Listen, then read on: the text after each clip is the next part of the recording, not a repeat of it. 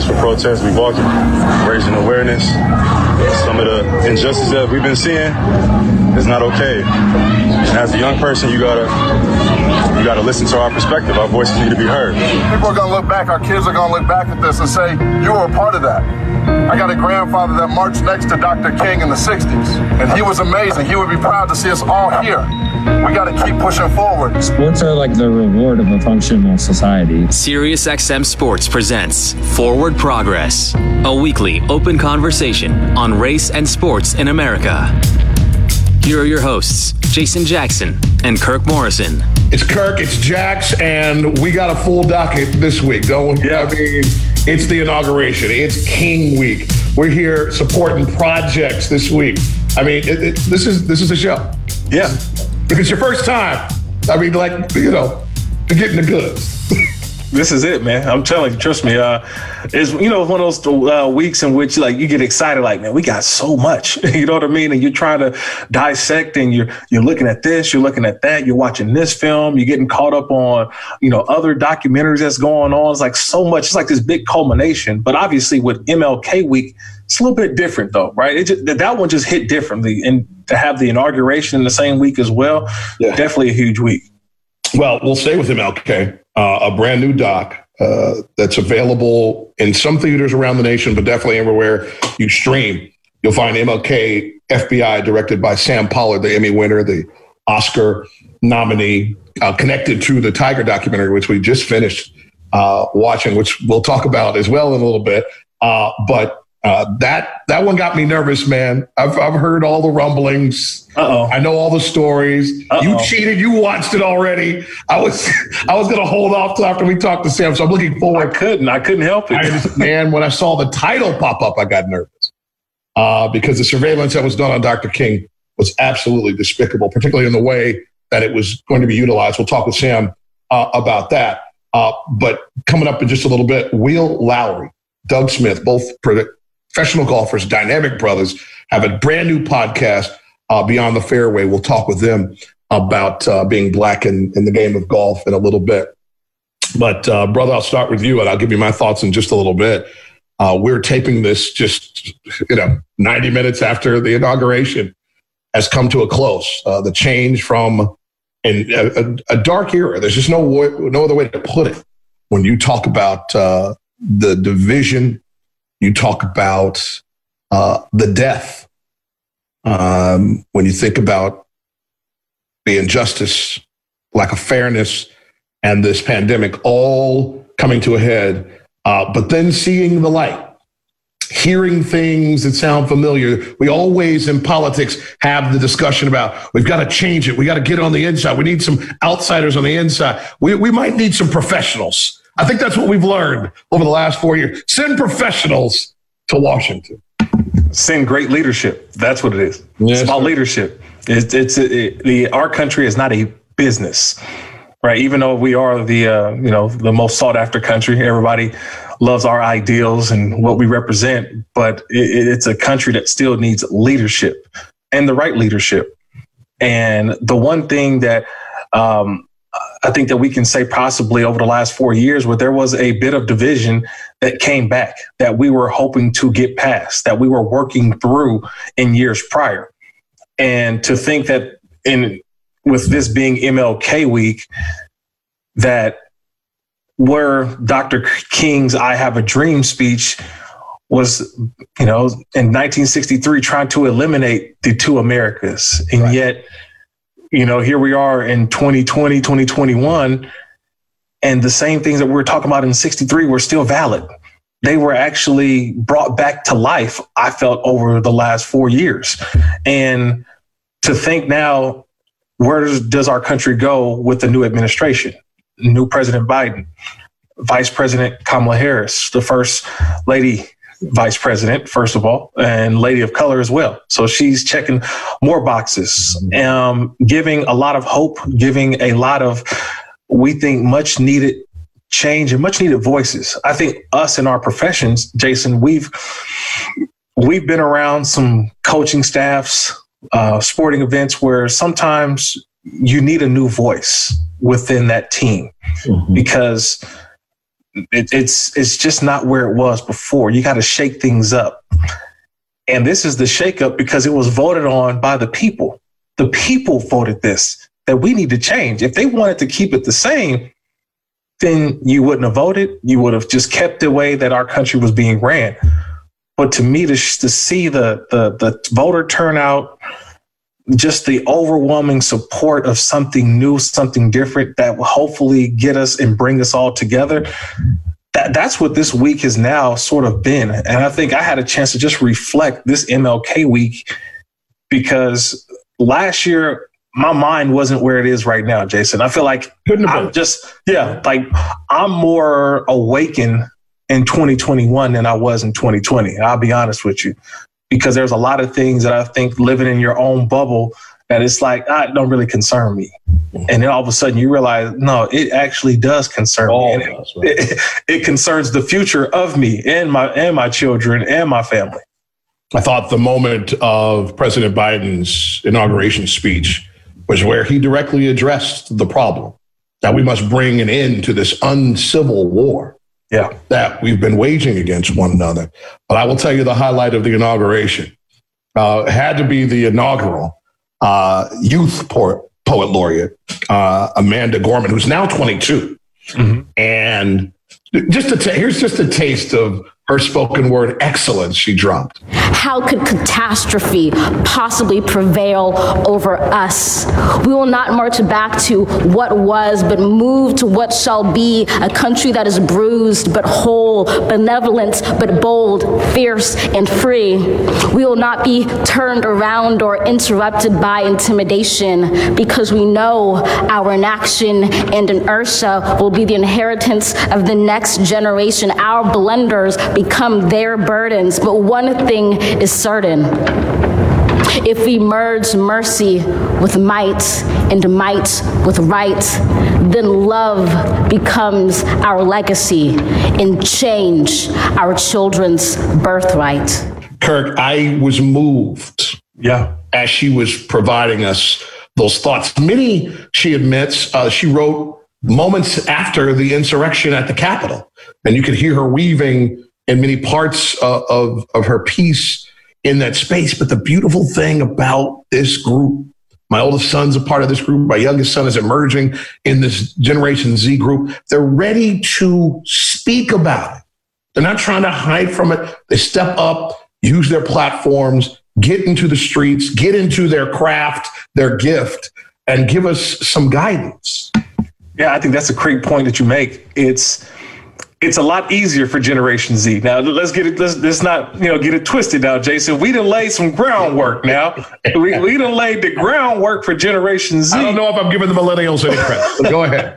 I'll take some Gen X credit. But I think the bigger thing now is that the ability to assemble, the ability to find the group or groups that you can bring people along, not only educate them, but to go out and really make change. Mm-hmm. I mean, that's the one thing that I learned, especially from the protests of the summer of 2020, that the information was out there and it was readily available. And I was thinking back in the MLK day of marches on Washington, things like that. That was kind of a word of mouth. You heard about it and you had to plan it, months and months and months in advance to get everybody there. Now, this Generation Z, man, you put a tweet out, okay, we'll be there next Thursday. You know what I'm saying? Like, it's a little bit different, but yeah. I love the way that they can organize, but organize for good. And people are starting to listen to both sides rather than to be so one-sided. Kirk Morrison, Jason Jackson, Forward Progress on this King Week on as we tape on Inauguration Day. It was such an odd dynamic. In our lifetime, we've never seen anything so, I don't want to say disconnected, because I want to give props to the inaugural organization committee, a bipartisan committee that gets that done, to the way that, in many ways, Vice President Pence behaved. I tip my cap to him. I don't understand what now former President Trump was getting from not being in place Like, I don't know what that was. That just a discomfort on his part? Is it a message he's trying to send to his constituents? Simply couldn't come to grips with the fact that it would be so grand of an end rather than being able to control the end earlier in the day heading to Florida. What did you come to conclusion on there, if anything? I think it's still not conceding for the known and still playing to a fan base and keeping a glimmer of hope that he's going to do 4 years of striking up the people who will follow him and say, well, let's take another stab at this thing in 2024. Let's do it again. Because see, watch the 4 years, and he's going to be comparisons. He's going to put up some pie charts. He's going to say, look at the 4 years I was there. Look at the 4 years here. So I think it plays into his narrative. Where's he going to put it? Oh, trust me. Somebody. Oh, yeah. You know, somebody going to put it up there. Oh, yeah.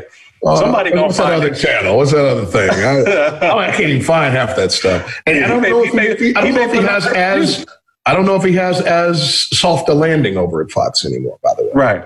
But I think as that time does come, you know, because it's 4 years and then it's going to be time for either a re-election for Biden or he might be disqualified from 4 years. Yeah, we'll see. But I think it plays into, honestly, Jason, it plays into who he's been or what we've seen. And for me, it just didn't work for me. I look at the highest office in our country as not only a leadership role, but to always be comfort, even in moments of chaos. And I never got that. I never got that. Like, if there's chaos, tell us it's going to be okay, not incite it even more. You know what I mean? Yeah.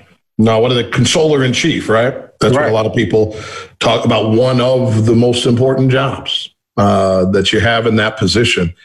And my sadness for that disconnect was quickly washed away as the regularity of watching former presidents arrive, watching both parties in, we're almost, people talk about the last 4 years. I really look at it as the last 12 years of just this unique and intense energy just to oppose, not to propose, but just oppose. And maybe I'm being naive, man. I'm in the middle of reading A Promised Land right now, Barack's memoir, which apparently has another volume after these 700 pages. All right. Yeah. Should have got the audio book. Let Barack read it to me. Go get that audio. Go get that audio. But I'm caught because of him. I'm caught up in what he refers to as American exceptionalism. There's still nothing like this around the world, Kurt. No. I've traveled this globe. There's nothing like this. And by the way, when I look outside my window here in South Florida, the world is reflected on these streets here in America. And there just simply isn't that type of place. Of course, there are other places people like to travel, but I'm talking about conduct their business, educate their children, try to embody this this union that is still not perfect, right? But trying to make it that. And that's what you got from President Biden and Vice President Harris, the hopefulness and hell, even just in the way that Gaga took us with the anthem. He just had me floating, man. It was a good, positive spirit that I'm much more used to. Let's take a quick break. We can go on and on about this, but we can't because we need to take a quick break. We're going to give the people a little taste of a brand new podcast. It's debuting this week. It's called Beyond the Fairway. Their hosts, Doug Smith and Will Lowry, I should say Doug Smith and Will Lowry, will be with us here on Forward Progress when we return. Stay there. You're listening to Forward Progress on Sirius XM Radio. Forward Progress continues. It's Jackson, it's Morrison, and we're so happy to bring Will Lowry and Doug Smith onto the program. Beyond the Fairway podcast, debuting as we speak. I'm excited about this. NBC Sports has a brand new podcast two black professional golfers, both Will and Doug, talking about relatable and entertaining topics from the world of golf. They deliver in-depth interviews with celebrities, athletes, and golf influencers about their game. So apparently I'll be on their show soon. I'm excited about it. We'll have to flip this whole thing around. Yeah, for the people listening, I got my red Tiger shirt on today, my red Tiger golf shirt. So if y'all didn't understand why I got the red polo on today, it's my red TW polo, letting y'all know I'm all in. I'm ready to win. Gentlemen, take us to the beginning of this partnership and this project. Doug, we'll start with you. We'll give us your thoughts on how this all came together. Man, it's such a loaded question, Mr. Jackson. Such a loaded question. Long story short, it's funny. I'm glad, Kurt, you wearing that red, because that red almost got me and Will killed. That's how we met. You know, we met at a golf course in the hood, Chester, Washington, out in South Central LA, outside of Inglewood. And at the end of the round, Will and I had to leave, but the pro shop is used as a multicultural center for the community. So Will and I were leaving the golf course, but there was a homegoing celebration for a Crip. And Will tells a story. It was the worst day he's ever wore red, because I'm in a blue Ford Fusion. Me and Will trying to leave the golf course. We had just met. And there's a sea of Crips from the entrance to the golf course out to Western Parkway, which was about 300-yard driveway. And that's where we bonded. That's where it all started. That was the first time we went beyond the fairway, to be honest with you. To say the least. Yeah, that was 2011, and it took us 15 minutes to go 300 yards through this group of Crips at a homegoing celebration. I gave you the long version of the story, but regarding the pod, Will called me up and was like, Dougie, I got this thing I want to do. You want to be a part of it? And I said, you ain't got nothing going on, man, but if you got something, I'm in. And next thing I know, I'm talking to y'all. So Will is one of those people that bring folk with him with everything that he's working on. I'm just proud to be on the other side of that rope. Yeah, well, I think that's the question for you is just to see that avenue, that space of golf, and to have a different voice, because you two are different voices in golf, some that we have never heard before, right? It is more of a British or guys with a different dialect. So when you thought about bringing the golf from your aspect, how did you bring that along? Well, man, my thing is, man, I just want somebody to talk about golf from our pad and pen. You know, so many people who give their opinion about the game of golf, and they try to put their 2 pennies of the minority spectrum of golf, which they have no clue doing. And I just remember when I was a kid, used to watch Big Break. I was such a huge fan of a lot of the black golfers I saw on television. I don't know, I'm about to date myself a little bit, but I remember the Albert Cruz and Brian Coopers and all those guys that was on Big Break. Just seeing a person of color, holding a golf club, that did wonders for me. So, as we fast forward to where we are now, I just try to figure out how can we carefully create introductory content to the game, to my community, because I know Doug and I can attest to this. We know what golf has done, especially in its benefits that it brings us having to be associated with the game. It's Will Lowry and Doug Smith with us here on Forward Progress. The podcast is Beyond the Fairway. Episodes are available right now on the SiriusXM app. I'm wasting little time getting into what we were talking about before we even got on. If Pernell Brown would like to maintain Producer of the Year status, he's just going to clip off what we were talking about and just jam it in this space. If he refuses to do so, let's get into this now. Documentary, HBO. I've been watching it on HBO Max. So I had to wait for the streaming to drop down for me because I don't have that appointment viewing time during the NBA season. I want to just clear the runway to let you two go because you see it so differently. But we'll try to frame this discussion. Doug, we'll start with you. Your framing of this documentary, along with how you would view any documentary that does not have the principal individual in it, agreeing to it. I like how you said that. But look, here's the thing. When I look at a documentary, like you said, we all were kind of talking about before the show got rolling, I want to know some things. I want to know some background. I want to know what happened. What was the story? I want to see the fall of the protagonist. And then I want to see the person be built back up and end on a high note. Those are the kind of documentaries that I like and that I can gravitate toward. We all felt that with the Jordan documentary, The Last Dance. And then with the Tiger documentary, I felt the same. I think a lot of people and I differ. I wanted to know I want to know that Earl had some moves on the side, that he had, some ladies that he was teaching. I think that frames, Tiger's actions as an adult very well. I think it provides context of the apple not falling so far from the tree. But I also like the fact that Tiger was able to, in his older age, kind of get back to some of the things that you learn about empathy and romance and love that you get when you're a child, that Tiger missed, that he was able to pick it up later in life, especially as you look at his son and daughter, Sam and Charlie. So, and then we got to see him live action documentary with Charlie at the PNC father-son. So we were on this Tiger Woods high. I do find it disrespectful that they put it out after the father-son, because we just saw our hero and have these powerful moments with his son. So I enjoyed the documentary. Yeah, some things could have been redone or done different, but I enjoyed it and I'd watch it again. Bill, do you concur? I don't give much credit to a documentary if the person who the focal point is not a part of it.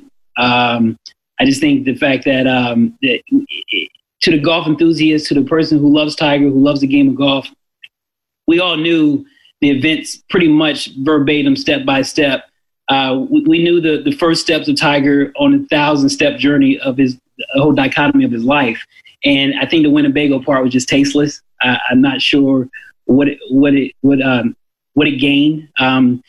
People want to say that part of the reason who he is the way he is with the women was because of the action of his father. Can we exclude the fact that he had 10 million women coming at him every day? Could that just be a part of the reason why he may have fell short? We understand that his, just how he grew up, very maybe so much of a recluse, to maybe shape how he fell short. And I just think that it was just a tasteless move on the director.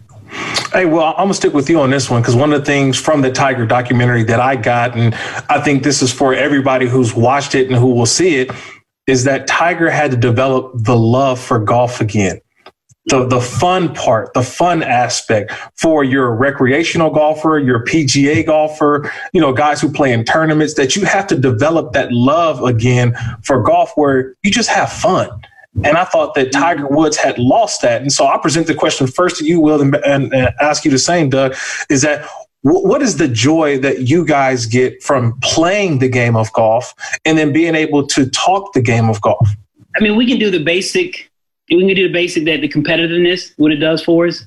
But I'm going from the fact of a little deeper. I'm going to dive a little deeper. I'm going to the fact that the sheer culture capital that it brings, the sheer the ability to bring social mobility, develop social assets for being part of this game. And like I said, Doug and I benefited greatly from having an understanding of putting the ball in the hole before everybody else.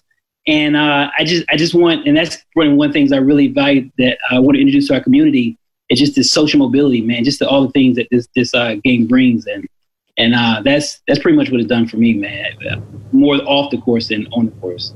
Same for you, Doug. Same for you. What's that? I'm gonna take a little bit more, a less bashful response. Look, I've been playing golf. I'm 36 years old. Okay. I've been playing golf for 32 years. It's literally the only area that I'm an expert at. You can't teach me something about golf. Jack Nicklaus could come in here and we could talk about some different things, but from an X's and O's swing execution standpoint, he can teach me something on executing certain shots against winds and those types of things. But when it comes to how to get the ball in the air, how to play, how to fit clubs, how to be around the industry, there's not a lot of people that can teach me that. So I actually enjoy just my expertise. I have confidence in that expertise. I'm able to go into the country clubs with my chest held high and my chin up, where some of my, like-skinned brothers might, have their head down when they go into some of these arenas, because it's not always comfortable when you get that invite, to some of the premier clubs, because you are going to be the only black on property. So I enjoy having that expertise, and I enjoy what I'm able to do with it. Everybody's like, you should play golf and business is done on the golf course. Yeah, that's true. But being good at golf, that opens up a different world. Like being a good minority player, I can say some things to some people, and you can believe me. You can check my scores. You can check my history of tournament scores and the money I've lost and earned because of what I've done. So that's one of the things that I really enjoy. And I, to harken on Will's points, absolutely. The social mobility. I'm from Versailles, Versailles, Kentucky, not Versailles, Versailles. This country as it is, just sitting here with y'all. I'm not supposed to be here, but because of this game, man, I'm right here with y'all. I got a quick follow real quick before I pass it to Jason, just because when you mentioned that, is there a sense of pressure that you guys feel in your performance when you do go to some of these clubs and people are going to look at you and say, what these dudes know about golf? They don't even belong here. Is there a sense of pressure that you got to show them, not only do I belong, but I can perform? Yeah, that's the thing. It's called the art of code switching. I just believe the fact that you have to present yourself in a certain way, and then you have to go perform. And then that kind of breaks down the barriers. It's kind of funny to me when you looked at it as one particular way, but the minute they find out you can hit a golf ball down the fairway, you can see how the whole aura changed amongst everybody. Yeah. I mean, it's not fair. It's not fair. It's a definitely unconscious bias that is bestowed upon you as soon as you step on the course. But I mean, I enjoyed that part of it more than anything else. I had this wonderful experience during COVID. The only positive to come from it, my two student athletes, a track and field athlete and a basketball player, falling in love with this game that I love so much.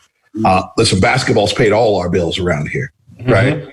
But this game, it's something else because of the camaraderie, because of the memories, because of the places you get to go. And then when you share that with your offspring, and I'm blessed enough to have these two boys that we just have to grab one. Whenever one of y'all are available, we got our foursome ready to go. We ready. But things are decent, right? Like I've done okay.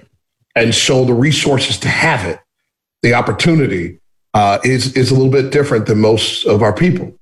And so I haven't been able to come up with the equation that pulls you all off a track where you're in the middle of going home with a gang versus being at this beautiful Biltmore that's not too far away from my house here in South Florida. I don't know if that country club experience is as important to the great black athlete or just a black athlete gravitating to this over the traditional sports. What is that bridge if there is one? That's a tough question. That's a tough question because the facets involved. When you look at, if we go get real basic, right? When you're in elementary school, say you're a public student, some of the things you're able to be introduced to are baseball, basketball, football, tennis, not even so much tennis. I don't want to say tennis. No, I didn't mean to say tennis. I apologize, Will. Will's background's in tennis, so I can't say that. But all the team sports, all the team stuff you can do, hockey and lacrosse, all that you get through your public education. There's teams, there's coaches, there's things like that. In golf, if you're not good at golf by the time you get to high school, you're not going to be able to make that team. So that means, for a golfer's existence, from being like 8, 9, 10, 11, 12, 13 years old, those are very important years. And I don't think there's a lot of focus on that age bracket when it comes to black and brown communities because of the investment, the monetary investment. You need money, you need space, you need somewhere to hit the damn ball. Like, you know what I'm saying? Like, it ain't just easy to go, I got friends as well as myself. I grew up hitting balls in the outfield of baseball diamonds and also using the dirt as bunkers. Like I would scrape it all together when I was a kid and I would make a little mound, put the ball on top and I'd hit bunker shots. But that was my dad saying, well, I don't know nothing about this golf thing, but if we can take him to this big ass field and he can hit, then that's a win. So my dad knew nothing about golf, and sorry for going long, but my dad knew nothing about golf in those formidable years. I didn't have access to the driving ranges and country clubs like other kids did. And when you look at that particular instance and you extrapolate that over the country, how many kids from 7 to 12 actually can get into this game for free? You can't do it. It's impossible. So, there's a lot of barriers to the entry of golf, especially in black and brown communities. Yeah, to second that, the National Golf Foundation conducted a study, I think 2018 was the last publication, was where 16% of minorities, blacks, let's say blacks, were interested in the game of golf at the introductory level. So when we go from there to having black participation at the collegiate level, it falls down to 0.8%. that tells you in a nutshell where we are and how we are a part of the game and its growth. So my question to both of you guys is now, how through the pod now that you guys are doing, how do you guys go out and get people to get more interested in playing golf, getting the younger generation? Who should I expect to be coming on to listen to in the coming weeks to hear from you guys and give your perspective on where golf should be going? Right now we got the episode coming out with Ray Allen. That's a great episode. We touch on a lot of different pieces. That's out. That's live. Is he one of the best dressed golfers, by the way? Best shoe game golfer, period. Shoe game. Okay, there. I should have said that. Shoe game golfer, because when you going out there wearing any color Jordans you want, man, that's. Yeah. And that's loaded too, because sometimes I see some guys who dress well in their can't do nothing. And no, not so much that, but the outfit match their iron covers. It just doesn't work. You can't do that. Too much. You can't do that. So are you well dressed or are you just a buffoon? We don't know. Yeah. Tish Aline is coming on. I really enjoy her spirit and her story. She's fun. And then, we got to leave something to the imagination. We can't tell y'all all the secrets just yet. But, what our show, and Will, I don't want to speak. This is, we have to remember, this is Will's vision that is coming through fruition. I'm just kind of co-sign on it. But for me, it's the ability to connect. So like we looked at our Apple Podcast reviews, people writing reviews, and there's a kid, I don't know his name, but he just said, "I've been waiting for some content like this from people that look like me."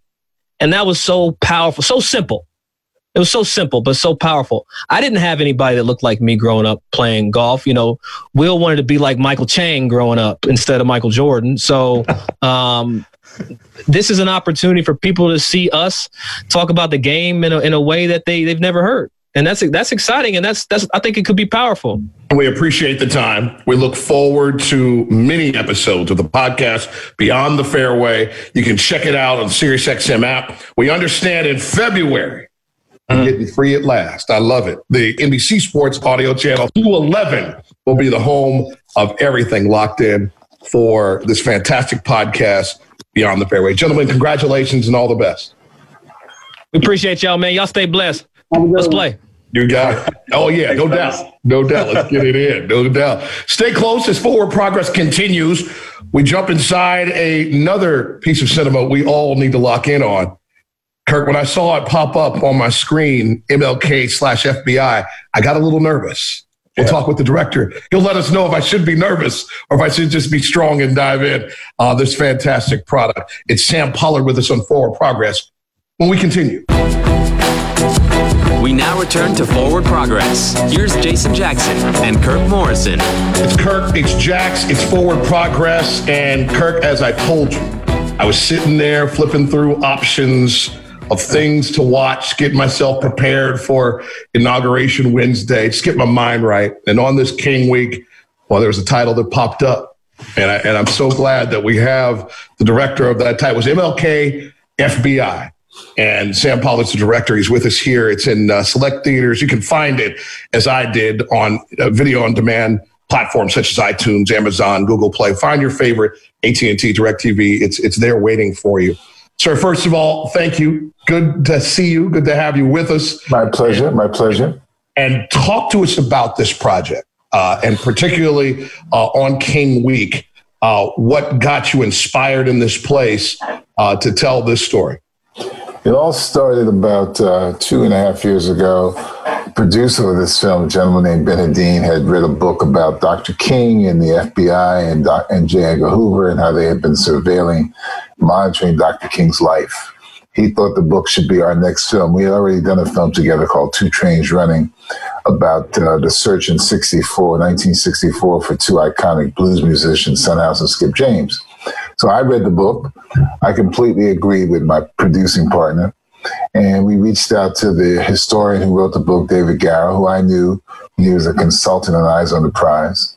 We optioned his book. We went to Pittsburgh where he lives. We took a camera crew to his house. And we spent 4 hours with him, basically having him videotape tell us about the book, the genesis of the book, the information in the book, which became the framework for telling the story. And the story is that after the 1963 March on Washington and Dr. King's I Have a Dream speech, William Sullivan, one of J. Edgar Hoover's close associates, made this statement that Dr. King was the most dangerous Negro in America, and we need to follow him and monitor him. And with the permission, the sign off by Robert Kennedy, then the Attorney General of the United States, they started to wiretap and then bug Dr. King's hotel rooms when he was going around the country. And in wiretapping Dr. King, the initial reason was because they thought he was flirting with communism because of his relationship with a gentleman named Stanley Levinson, who had been a former communist. But as they were wiretapping Dr. King, they learned unexpectedly that Dr. King was having relationships with other women other than Coretta Scott King. And then they decided they would use that to blackmail Dr. King or send it to the press to discredit and destroy Dr. King's reputation. Now, the thing to remember, this was the 60s, and the press didn't dig into people's personal lives like we do today. So it never took hold. So the FBI, under the directorship of J. Edgar Hoover, went so far as to create a letter in the voice of a supposed African American, basically saying to Dr. King, we know who you are, we know what you're all about, and you know what you need to do, which was intimating that maybe he should kill himself. So they composed this letter. Then they put together an audio tape, supposedly of Dr. King in a relationship with a woman in a hotel room. And they put it in a package. They sent that letter and the audio tape to Coretta Scott King, hoping that it would really upset her and anger her, and she'd want to leave Dr. King. And this would really, destroy his reputation as A. Philip Randolph says at the beginning of the film, the moral leader of the movement. And it didn't take hold, and it really obsessed J. Edgar Hoover. And he ended up calling King around the time King got the Nobel Peace Prize in 1964. He basically stated to the press that King was a notorious liar. And that same year, King and Hoover met for the first and only time in Washington, D.C. And then, as you know, King went on to win the Nobel Peace Prize. And by 1967, he decided he could not, in good conscience, support the war in Vietnam. So at the Riverside Church on April 4th, a year to the day that he would be assassinated, and on April 4th, 1968, he made that speech at Riverside Church, basically denouncing the war in Vietnam and knowing full well the impact that would have on his relationship and the relationship the civil rights movement had with the Johnson administration. And it also, quite honestly, upset members in the civil rights movement who felt Dr. King had lost his way. Why are you dealing with the war in Vietnam when you should be focusing on the domestic agenda of segregation and racism in America? And that's the whole film. Yeah, Sam, it was so much. It was great. I could not stop. I was like, I want to wait, talk to you first, and then watch it. And I said, no, I got to do it. And I watched it in its entirety, and I thought it was beautiful. But one of the takes that I did get from it, Sam, was this. I think for someone who didn't live in it, in that era, and to kind of watch what was going on and see through the documentary, just how scared and afraid the U.S. government, especially J. Edgar Hoover, was of not just Dr. Martin Luther King, but also Malcolm X, the Black Panther Party. I think that you can see American government was scared. That's the reason why they had the wiretaps, because of how influential guys like Dr. Martin Luther King were, that can get people thinking that, hey, look, this is two Americas that we live in. And there's one side of America that just won't give the other side the equal rights that are necessary. I felt that was huge throughout the doc because you can see it in so many different aspects of it. That's exactly right. It was two Americas. And as you know, back then in the 30s, 40s, and 50s, 20s, 30s, 40s, 50s, and 60s, white America was happy or unconscious about the fact there were two Americas, because we as Black people were on the fringes. They saw us only as maids, as butlers, as drivers, chauffeurs, as shoe shine people who went and did their work. We did our work in white communities, then we went to our Black communities. They didn't see us. We weren't in the television. We weren't in movies, And so that's why when someone like King, Ralph Abernathy, A. Philip Randolph, and all these other civil rights activists came to the fore, it just frightened J. Edgar Hoover was basically standing for white America because all of a sudden black people want to be integrated. You know, aren't they happy in being second-class citizens? What's the problem? What's the problem? What do they? But you know, they can eat, they can go to sleep. We don't want them to eat and sleep with us. You know, so that's why they were so obsessed with trying to destroy King, because he was galvanizing the people, like Malcolm was, like the Black Panthers were. They were galvanizing the African Americans. So that's why these people were looked upon as radicals, and the FBI was monitoring them because all they could think of, these people are going to destroy the notion of America, and America where we were second-class citizens. I mean, the project is MLK FBI. The director is Sam Pollard. He's with us here on Forward Progress. Jason Jackson with Kirk Morrison. Sam, talk to us about the inclusion of former FBI director James Comey and the perspective he provides. Well, you know, my producer, we were thinking about who to interview. He says to me, "Why don't we reach out to former director James Comey?" I said, "You think he'll say yes?" He says, "Well, what do we have to lose? Have to lose." So we reached out to Comey. And I was surprised, as Gomer Pyle used to say. You know, Comey said yes. So initially it was supposed to be an on-camera interview, but then he had to change his schedule. Then he asked us if we could just do audio. So Ben Hadeen and I got on the phone with him. Ben was in Atlanta. I was in New York. And Comey, I guess, I don't know where he was. We had 20 to 30-minute audio interview with him. And I think the thing that he says that you heard in the film, Kirk, he says for him, this was a shameful period, the darkest chapter in the history of the FBI, you know. And I think he really was very sincere about how he felt the FBI had done Dr. King a complete and horrible disservice. You know, I'm loving the documentaries now that give us a trip to the past. And in this one in particular, Sam, it seems that all the footage that you got, whether it's the images, the video, the new renderings, being able to bring color to which was once black and white photos and black and white videos, and to see the faces of what the people looked like, how it was not just all black, it was people of all races, of all nations that came out. You forget that. Yeah, and I think a lot of times people forget that it wasn't just African Americans and blacks that were out there.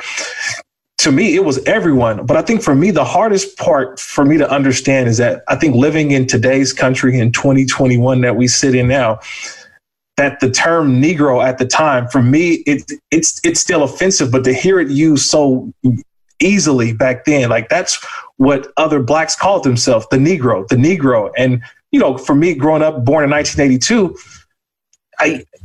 I wasn't around that. That's the part to me that always I found striking with the documentary as well. Well, you know, I'm much older than you, man. I was born in 1950. So I was definitely a Negro in 1963, man, 1964. I mean, you know, but, you know, those of us in the Black community, we revered Dr. King. And Jason, you might remember this, you know, in black households back then, there were three images we would have on our walls: Dr. King, John Fitzgerald Kennedy, and Jesus Christ. Come on. Yeah. You remember that, man? Listen, I'm almost there. I didn't have the JFK, but there was definitely MLK and Jesus. Yeah, well, see, my great aunt, it was Willie Mays. So that was that's who she had in place of JFK. So I'm just full disclosure. So yeah, I was around it, I saw it, but it was Mays. Hey man, Willie Mays. Huh? You know, I grew up in the household. My dad was from Mississippi, and he had gone to St. Louis to New York, and he was a big St. Louis Cardinals fan. So it was Lou Brock, Kurt Flood, Bob Gibson, Bill White. They were the big baseball heroes in my household. That is something else. That's good stuff.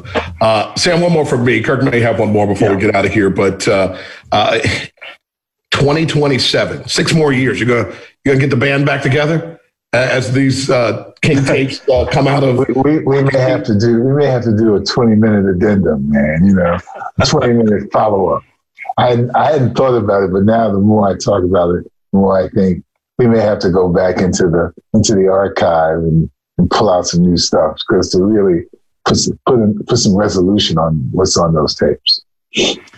You know, one of the last things for me is that obviously you've also done other films and you've been an executive producer and had credits with other documentaries, most recently the Tiger documentary on HBO. But as I was going through some of those credits in the MLK FBI, for me with my football background, I saw a name and I'm like, no, that can't be wait. There's only one Jeffrey Lurie to me, who's the CEO and chairman of the Philadelphia Eagles. And to see that he also had a credit and worked with you on this film as well. Can you, just for the football fans out there, people who see him as just the owner of the Eagles, he's also a guy who's in the business as well. Yeah, he started a documentary company a few years ago because he wanted to really support and fund documentaries that dealt with all kinds of issues, particularly social issues. And I'm going to say in the spring of 2019, one of his executives, a woman named Marie Therese, she met with myself and Ben in Manhattan, and we spent like an hour and a half together. She had seen the sizzle reel. She was extremely excited by it. She had showed it to Jeffrey. He really liked it. So we sat down with her and talked about, the possibility of Jeffrey's company called Play Action, helping to fund the film. And we had such a great talk, Marie Therese, that at the end of that meeting, a few days later, she gave us a call and said that Jeffrey was in complete support of giving us, half the funding. He gave us half the funding to make the film. So I take my hat off to Mr. Lurie, for supporting this documentary. He is Sam Pollard, Emmy Award-winning and Oscar-nominated director and producer. MLK FBI is the new project in theaters now. If you stream, you can find it. Go find it. It's out there. Go check it out. And before we run, for the people that are enjoying the video version of our conversation, give me that Tuskegee one time. Give it to me on that Tuskegee. There you go. There it is. There it is. Because my son went to Tuskegee. I love it. I love it. Absolutely enjoy it. Thank you so much, sir. We appreciate this next project, and we advise everybody to dive into it. Thanks very much. Have a good day. Oh, absolutely. Kirk, another great week, my man.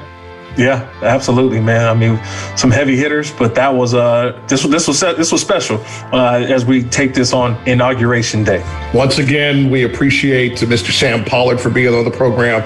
Congratulations and a thank you to Will Lowry and Doug Smith from Beyond the Fairway podcast. For our producer, Pernell Brown, Kirk Morrison, I'm Jason Jackson. We'll talk to you next time.